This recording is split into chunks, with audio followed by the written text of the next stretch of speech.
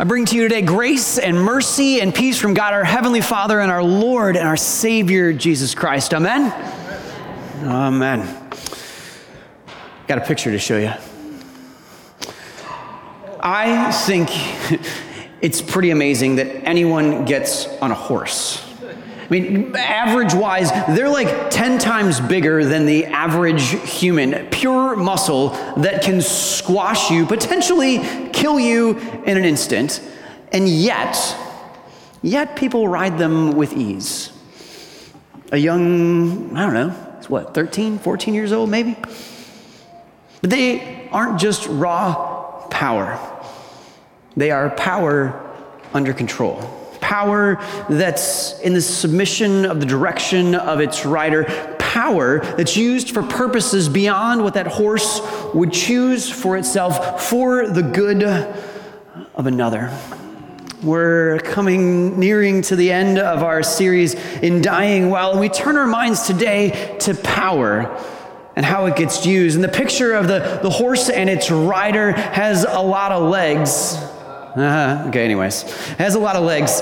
When it comes to making sense of Jesus' directive about how to use power and how it should work in the kingdom of God, how dying well to power might look among the followers of Jesus. We've already come to understand in the course of the series, and if you haven't had a chance to hear each of these, I encourage you to go back on the podcast or on YouTube. You can find it at holycrossjenison.org, right on the landing page there to catch these. But we've talked about how the abundant life of Jesus is a life of dying well to many of our natural inclinations.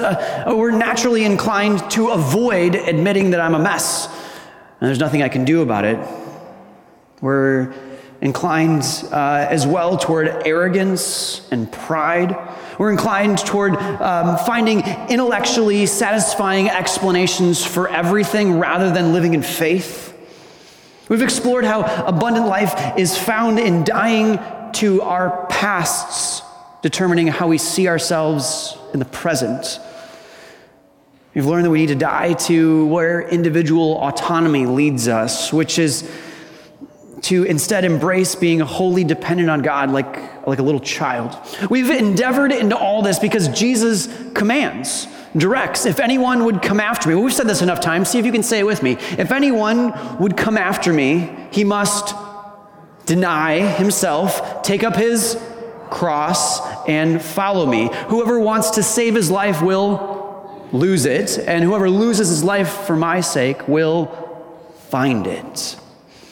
Or loses his life for me will find it. We desire to follow, so we're aiming to die well, like Jesus did. And then the directive before us today, in terms of all things power, are Jesus' words recorded that were read just a minute ago by Katie, Luke chapter 22. And I encourage you to open up your Bible and get there today, because we're going to come back to that a few different times, and I'm not putting those words up on the screen. So if you want to read along, they'll be in front of you there. So there's a pew Bible, if you got one along with you, if you have a digital version, all that works. Luke 22 is where we're going. Luke 22. So this was what was read just a moment ago, but I'll read it again for you. Also a dispute arose among them, the disciples, as to which of them was considered to be the greatest. And Jesus said to them, the kings of the Gentiles lord it over them, and those who exercise authority over them call themselves benefactors. But you are not to be like that. Instead, the greatest among you should be like the youngest, the one who rules like the one who serves. For who is greater, the one who's at the table or the one who serves? Is it not the one at the table? But I am among you as one who serves, Jesus says. Now, I don't know what translation of the Bible that you read. That was from the NIV. But there's another translation called The Message. People either love it or hate it. In this case, I love it. It's a paraphrase version, and I feel like it does a great job helping pull the pieces together on this. This is from The Message, verses 25 and 26. I'll put it up there for you. Kings like to throw their weight around, and people in authority like to give themselves fancy titles. It's not going to be that way with you. Let the senior among you become like the junior. Let the leader act the part of the servant. You're not going to be like that. It's not going to be that way with you. Let the leader act the part of the servant. This is what Jesus directs us to as we think about power and how it's used in the kingdom of God. And well, I think he's pretty clear already. I think some context to this puts it in living color.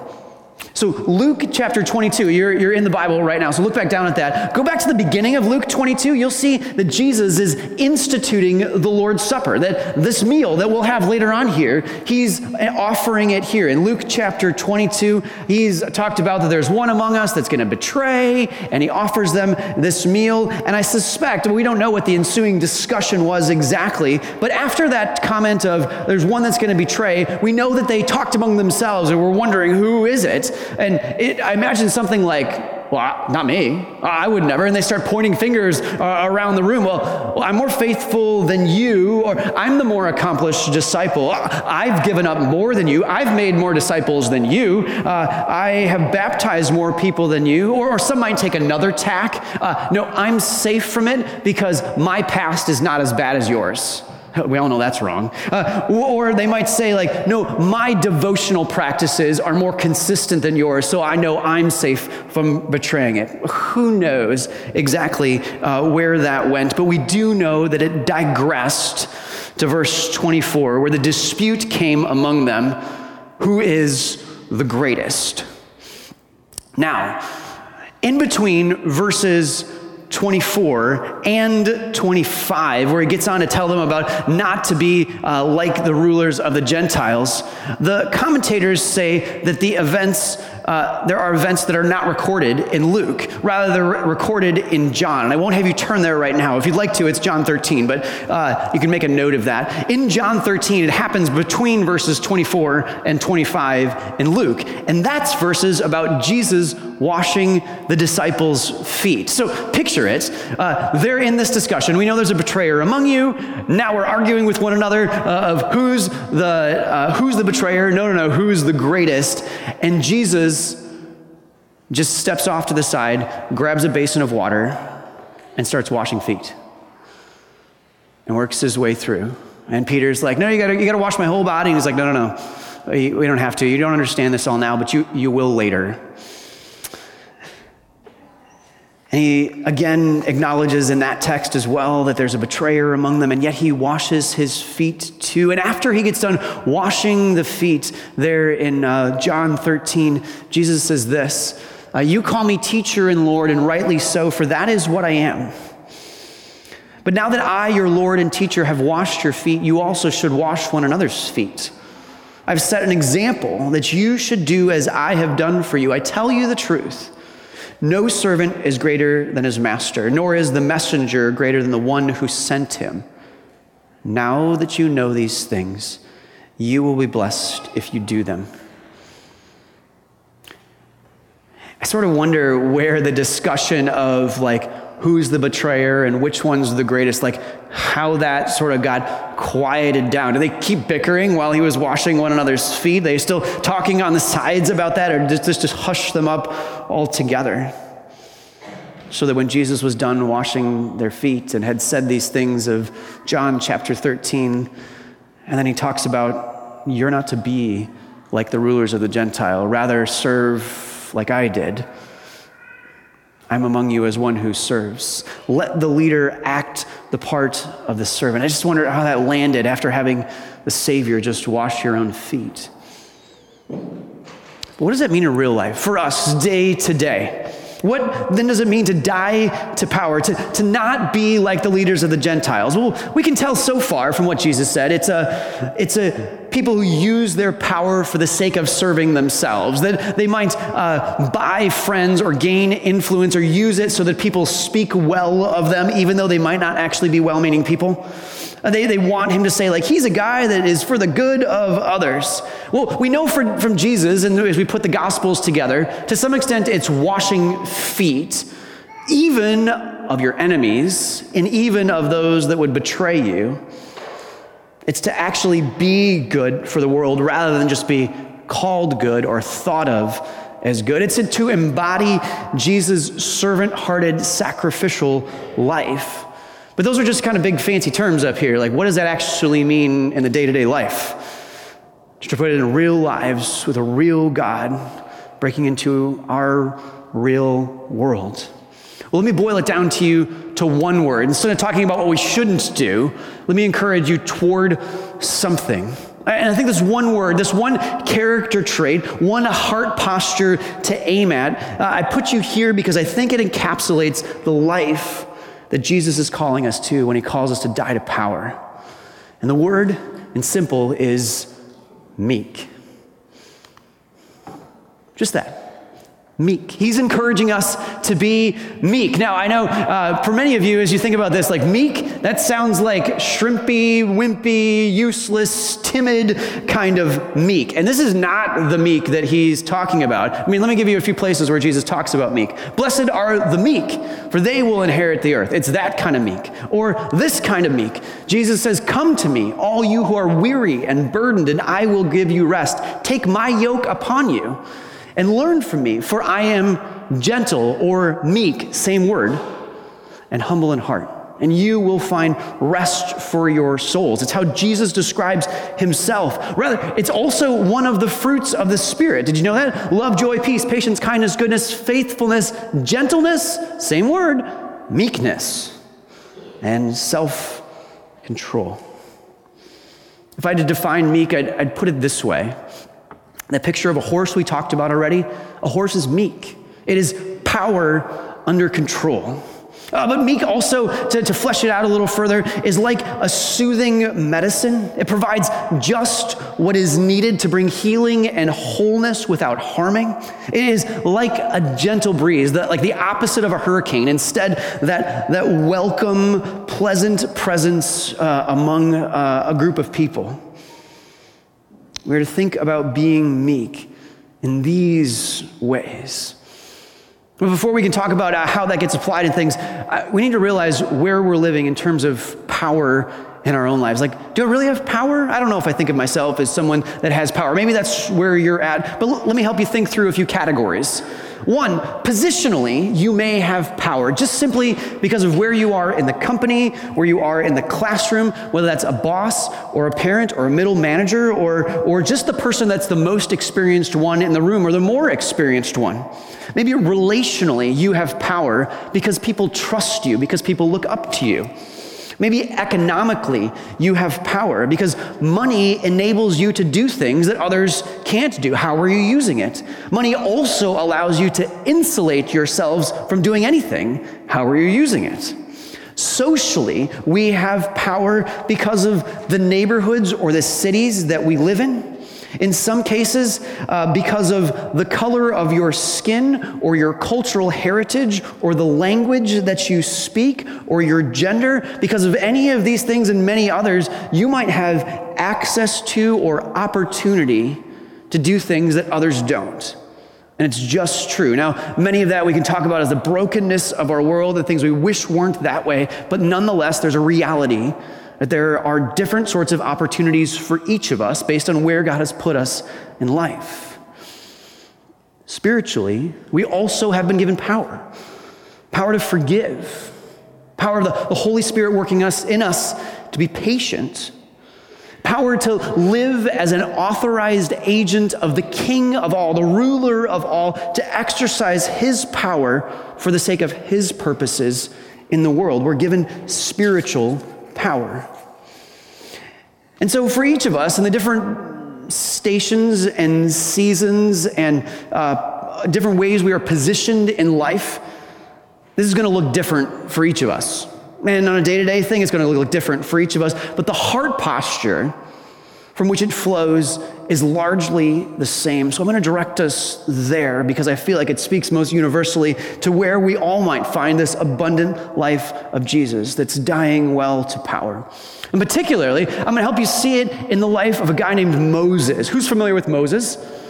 Okay, very good. The guy who parted the Red Sea, came through on dry ground, led the Israelites out, all that Moses. The one identified, who knew this? He's the one who is identified as a very meek man, more meek than anyone else on the face of the earth. Who remembers that? I did not remember that. I discovered that in this. See, I love how Pete Scazzero brings this heart posture to light in the example of Moses. And so leaning on his insight, I take you to Numbers 12. Again, you don't need to go there, but you can if you'd like. But I'll bring us back again to Luke in just a little bit. The Moses that we're talking about is Moses' meekness. He's meekness in action. Numbers 12. The setting is after Moses has led the people of Israel through the Red Sea and into the desert and out on that way, and they've been wandering in the desert for a long time, and people are beginning to wonder, are we ever going to get anywhere? And then his brother and his sister, Aaron and Miriam, come to him, and they're like, hey, Moses, we are suffering and we don't like it. We think we're hearing from God as well, and we got some things to tell you. And I don't know what else they told him, maybe like, hey, Moses, maybe you're too old. Maybe you're lacking discernment. You've lost your edge. I suspect that they maybe have thoughts of like, this dude's an egomaniac and just is power hungry and won't let anybody else lead. Like, I don't know where it goes exactly, but I suspect that as his brother and his sister, people whose opinions he holds very highly, are criticizing him. That he feels slighted and slandered, criticized in the work that he's doing as he's trying to faithfully do this. And my encouragement to you this morning is, if that was you and it's your brother and sister that's coming to you on behalf of this thing you're trying to do faithfully, how do you respond? Maybe explode in anger? Like, what are you guys talking about? Like, I'm trying my best. Like, maybe you say, fine, I quit.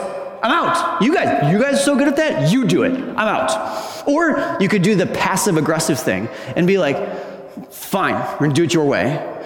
And then get them later. Or you could just hold a grudge and stay bitter, maybe give them the silent treatment for a while and just turn the knife wherever you possibly could with some sarcastic jabs along the way. But not Moses. No, Moses is a very meek man, more meek than anyone else on the face of the earth. And what does he do? He waits. He waits. And actually, not too much longer later, God's provision for him, God speaks. And God speaks to Moses and to Aaron and to Miriam and says, hey, Moses, Miriam and Aaron, you're wrong. I speak to Moses face to face, different than anybody else or any of the other prophets that I come to. And he's hearing me, and he is doing the very things that I've asked him to do. So how dare you? And God goes away, and Miriam's left with leprosy, seemingly as a punishment for what they've done. Now, why Miriam and not Aaron? I don't know. But nonetheless, Miriam is here, and what now? So Aaron turns to Moses and says, hey, Moses, you authorized agent of the king, can you pray so that Miriam would be healed? She's going to die. She's going to have to be put out of the camp. She's going to have to be separated from her family forever if she continues being a leprous person like this. And you know what Moses does? He tells her to stick it and makes her live in it for a while. No, he doesn't do that at all. He doesn't make her suffer. Doesn't make her really feel the pain of the lesson. No. He turns to the Lord in prayer. Says, God, take this away. And indeed he does. She's healed. Now, before you put Moses too high on a pedestal, this is out of character to some extent for Moses. He did not learn meekness growing up. Moses was the baby pulled out of the river. That's his name, drawn out of the river. Moses means drawn out of the river. He was raised in the Pharaoh's palace with all the power and privilege that comes along with that. Ends up frustrated with another Egyptian that is punishing or is being harsh with one of the Israelite slaves. So it's his people, Israelites, that are being enslaved in Egypt. And he gets mad at one of them that's beating up one of his people, and he kills him. And then when he finds out that people saw it, he runs away. So he shirks his power. He kills somebody else. He's a murderer and a shirker of responsibility. Not great use of power. Moses didn't necessarily learn it growing up. Did you? Did you learn meekness from your parents or your coaches? Is that what was taught to you on the playground with the kids at school? Or was it more like the tough survive? Might makes right. Was it more like a parent that really wasn't going to listen to you, but was just going to push their way on you because they didn't have time to continue in this, so let's just go, come on, and they just squash what's going on there? Meekness is quite foreign to us. I have yet to see it as a desired quality on a job application. You guys seen that? Like, top qualities needed for this position. Meekness. I think it's the exception to the rule in a movie, that the pinnacle moment is one person deferring to another for the sake of their good. Rather, it's the one that come from behind win that ends up winning it all, and we celebrate the little guy who finally got to use his power and wasn't squashed. Yet this is what Jesus is calling us to do, to defer to another for the sake of their good. I want to give you 5 qualities of what I think meekness looks like. Number 1, meekness is someone who waits on God. It's still before the Lord. It's one who, when things don't go right, I mean, for you, when things don't go right, what do? I make it happen. I push things through, right? Or I get ticked. I get mad. Like I'm in a school project with a group and it's not going how I want to, so I say, you know what? I got it. Fine, I'll take care of it. Or we've planned a nice Sunday away and it rains and somebody gets sick. And what do? I get mad. This is not meekness. It takes strength to be meek, to wait on the Lord and His provision, His timing, His way. Number 2, a meek person is one who's not defensive. When you're criticized, what do? Quick to push back and say, no, I don't know, or tell me more. Maybe there's something I've got to learn. How easily do you admit you're wrong when you're wrong? Do you the one that goes to the other and says, hey, you know what, I messed up? Or do you wait for them to come to you? Meekness is power under control. Power used God's way to forgive, to repair, to be the first to say, I was wrong. Meekness also is assertive, though. It is not conflict avoidant. Sometimes meek and quiet get put together falsely, but let's be clear here. If you're being quiet in order to protect yourself, to avoid difficulty, because you don't want someone mad at you, this is weakness and cowardly. This is not waiting on God. This is avoiding what's uncomfortable. If you don't have a sense of who you are, that your identity is rooted in who God says you are, as one who's loved, one in whom He delights. Without that, you can't be meek. You're a spineless doormat, essentially. It's going to go along with whatever, just to avoid, just to be able to keep things comfortable. Jesus is meek, but He is not spineless. Jesus is the one who upset the apple cart by flipping the tables in the temple and getting the money changers out of there. Jesus is the one who stood up to His mother and His brothers who said, you should be doing these kind of things. It should look like this. And He's like, no. I'm going to do the things that my Father told me to do. I'm going to say the things that my Father told me to say and nothing more. Jesus is the one who pushed up against the high priests and all those religious authorities out there and said, no, I'm staying on this path, this one only. Jesus had the power on the cross to call down 12 legions of angels to end the lives of all those that were beating Him and ridiculing Him, but He didn't. In meekness, in power under control, power directed by the Father's direction to Him, He stayed on that cross for you and for me, to empower us, to forgive us. Someone who's meek also is one who is approachable. Who wouldn't love a friend that's not easily offended?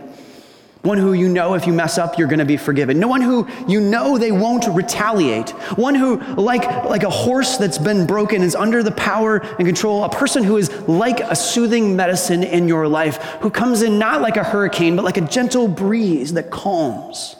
They are just so safe. And we regularly go to people like this. They're called therapists, and they're good, and we should have them in our lives. We talk to them because they're someone who won't explode, who won't retaliate, who won't belittle, but will help. What a blessing if we could be that kind of presence in the world. If the Christian church was known as those who are one I can come to about anything, and they'll be like a gentle breeze and not a hurricane. You have power like this. The power of God that enables you, that because he rose from the grave, and that power now lives in you. And the last one is that someone who is meek is merciful. Someone who doesn't hold grudges. Now, I'd asked before, and I didn't answer the question, how did Moses learn this? Because he didn't necessarily learn this growing up. In a word, I'd say mercy. He knew how much God had forgiven him. And so he forgave. He prayed and he aimed to serve with the power that he had at his disposal. If this is to be us in our lives, we adopt the words of Paul, I am the chief of all sinners. Or with the words I've used earlier on in this series, I'm a complete mess and there's nothing I can do about it. We'd say things like this, and then friends, I'll tell you, this is true about me. If you knew the full story of who's talking to you, all the deep corners and dark secrets, you wouldn't stand in this room. You might just want to leave right now. Because I got nothing to brag about, except that God has forgiven me. And he loves me, even so. So how can I not have mercy if someone stabs me in the back? Knowing all the mercy that I have received and knowing my own propensity that if given the opportunity, I might put two in their back. So how do we get there? How do we get to this life of increasing meekness? So it's two things, and we'll wrap up here. Number one, awareness. Just to ask the questions. Am I living in these ways? Am I impatient or defensive? Am I domineering or a doormat? Am I difficult to approach or unforgiving? If you want to catch those, feel free to snap a picture of the slide. I'll leave it up for a sec. For the world doesn't need religious people. Because if we stay unaware, we'll continue living like we're tremendous Christians, but actually we're just being religious. Not religious people, but people changed by the gospel of Jesus Christ. That's what changes the world. That's what, if we reflect his values and his characters, particularly meekness, this is what has an impact. And secondly, it's a mercy thing. Live in the experience of Jesus' meekness and love for you. You can't be meek because you will it in your head. It flows out of who you are, so let God transform you. In just a little bit, we're going to come to communion. We're going to invite you to come forward. Realize it's the Lord that invites you forward. It's the Lord that says, come to me, all you who are weary and heavy burdened, and I will give you rest. Take my yoke upon you. Learn from me who gives to you in this meal. For I am meek and humble of heart. Live in this experience of Jesus' meekness and love for you. Let it flow in and fill you. Many don't want to, because we don't see that we need it, or we feel so bad about ourselves that we aren't willing to have it. Either way, let go of those things. Have the courage to let him come in. If we don't let it flow in, then you won't be filled, and you can't give away what you don't have, so let him give to you so you can give away what he has. And then like a horse, it's incredibly powerful, yet even more gentle. You can be guided by God to be a force for good, to die to how you could use power, so that instead you'd use it how he desires. To welcome more into the ranks of the meek, the ones who, only by God's mercy, will inherit the earth. Amen? Amen. May the peace of God that surpasses all human understanding keep your hearts and minds in Christ Jesus. Amen.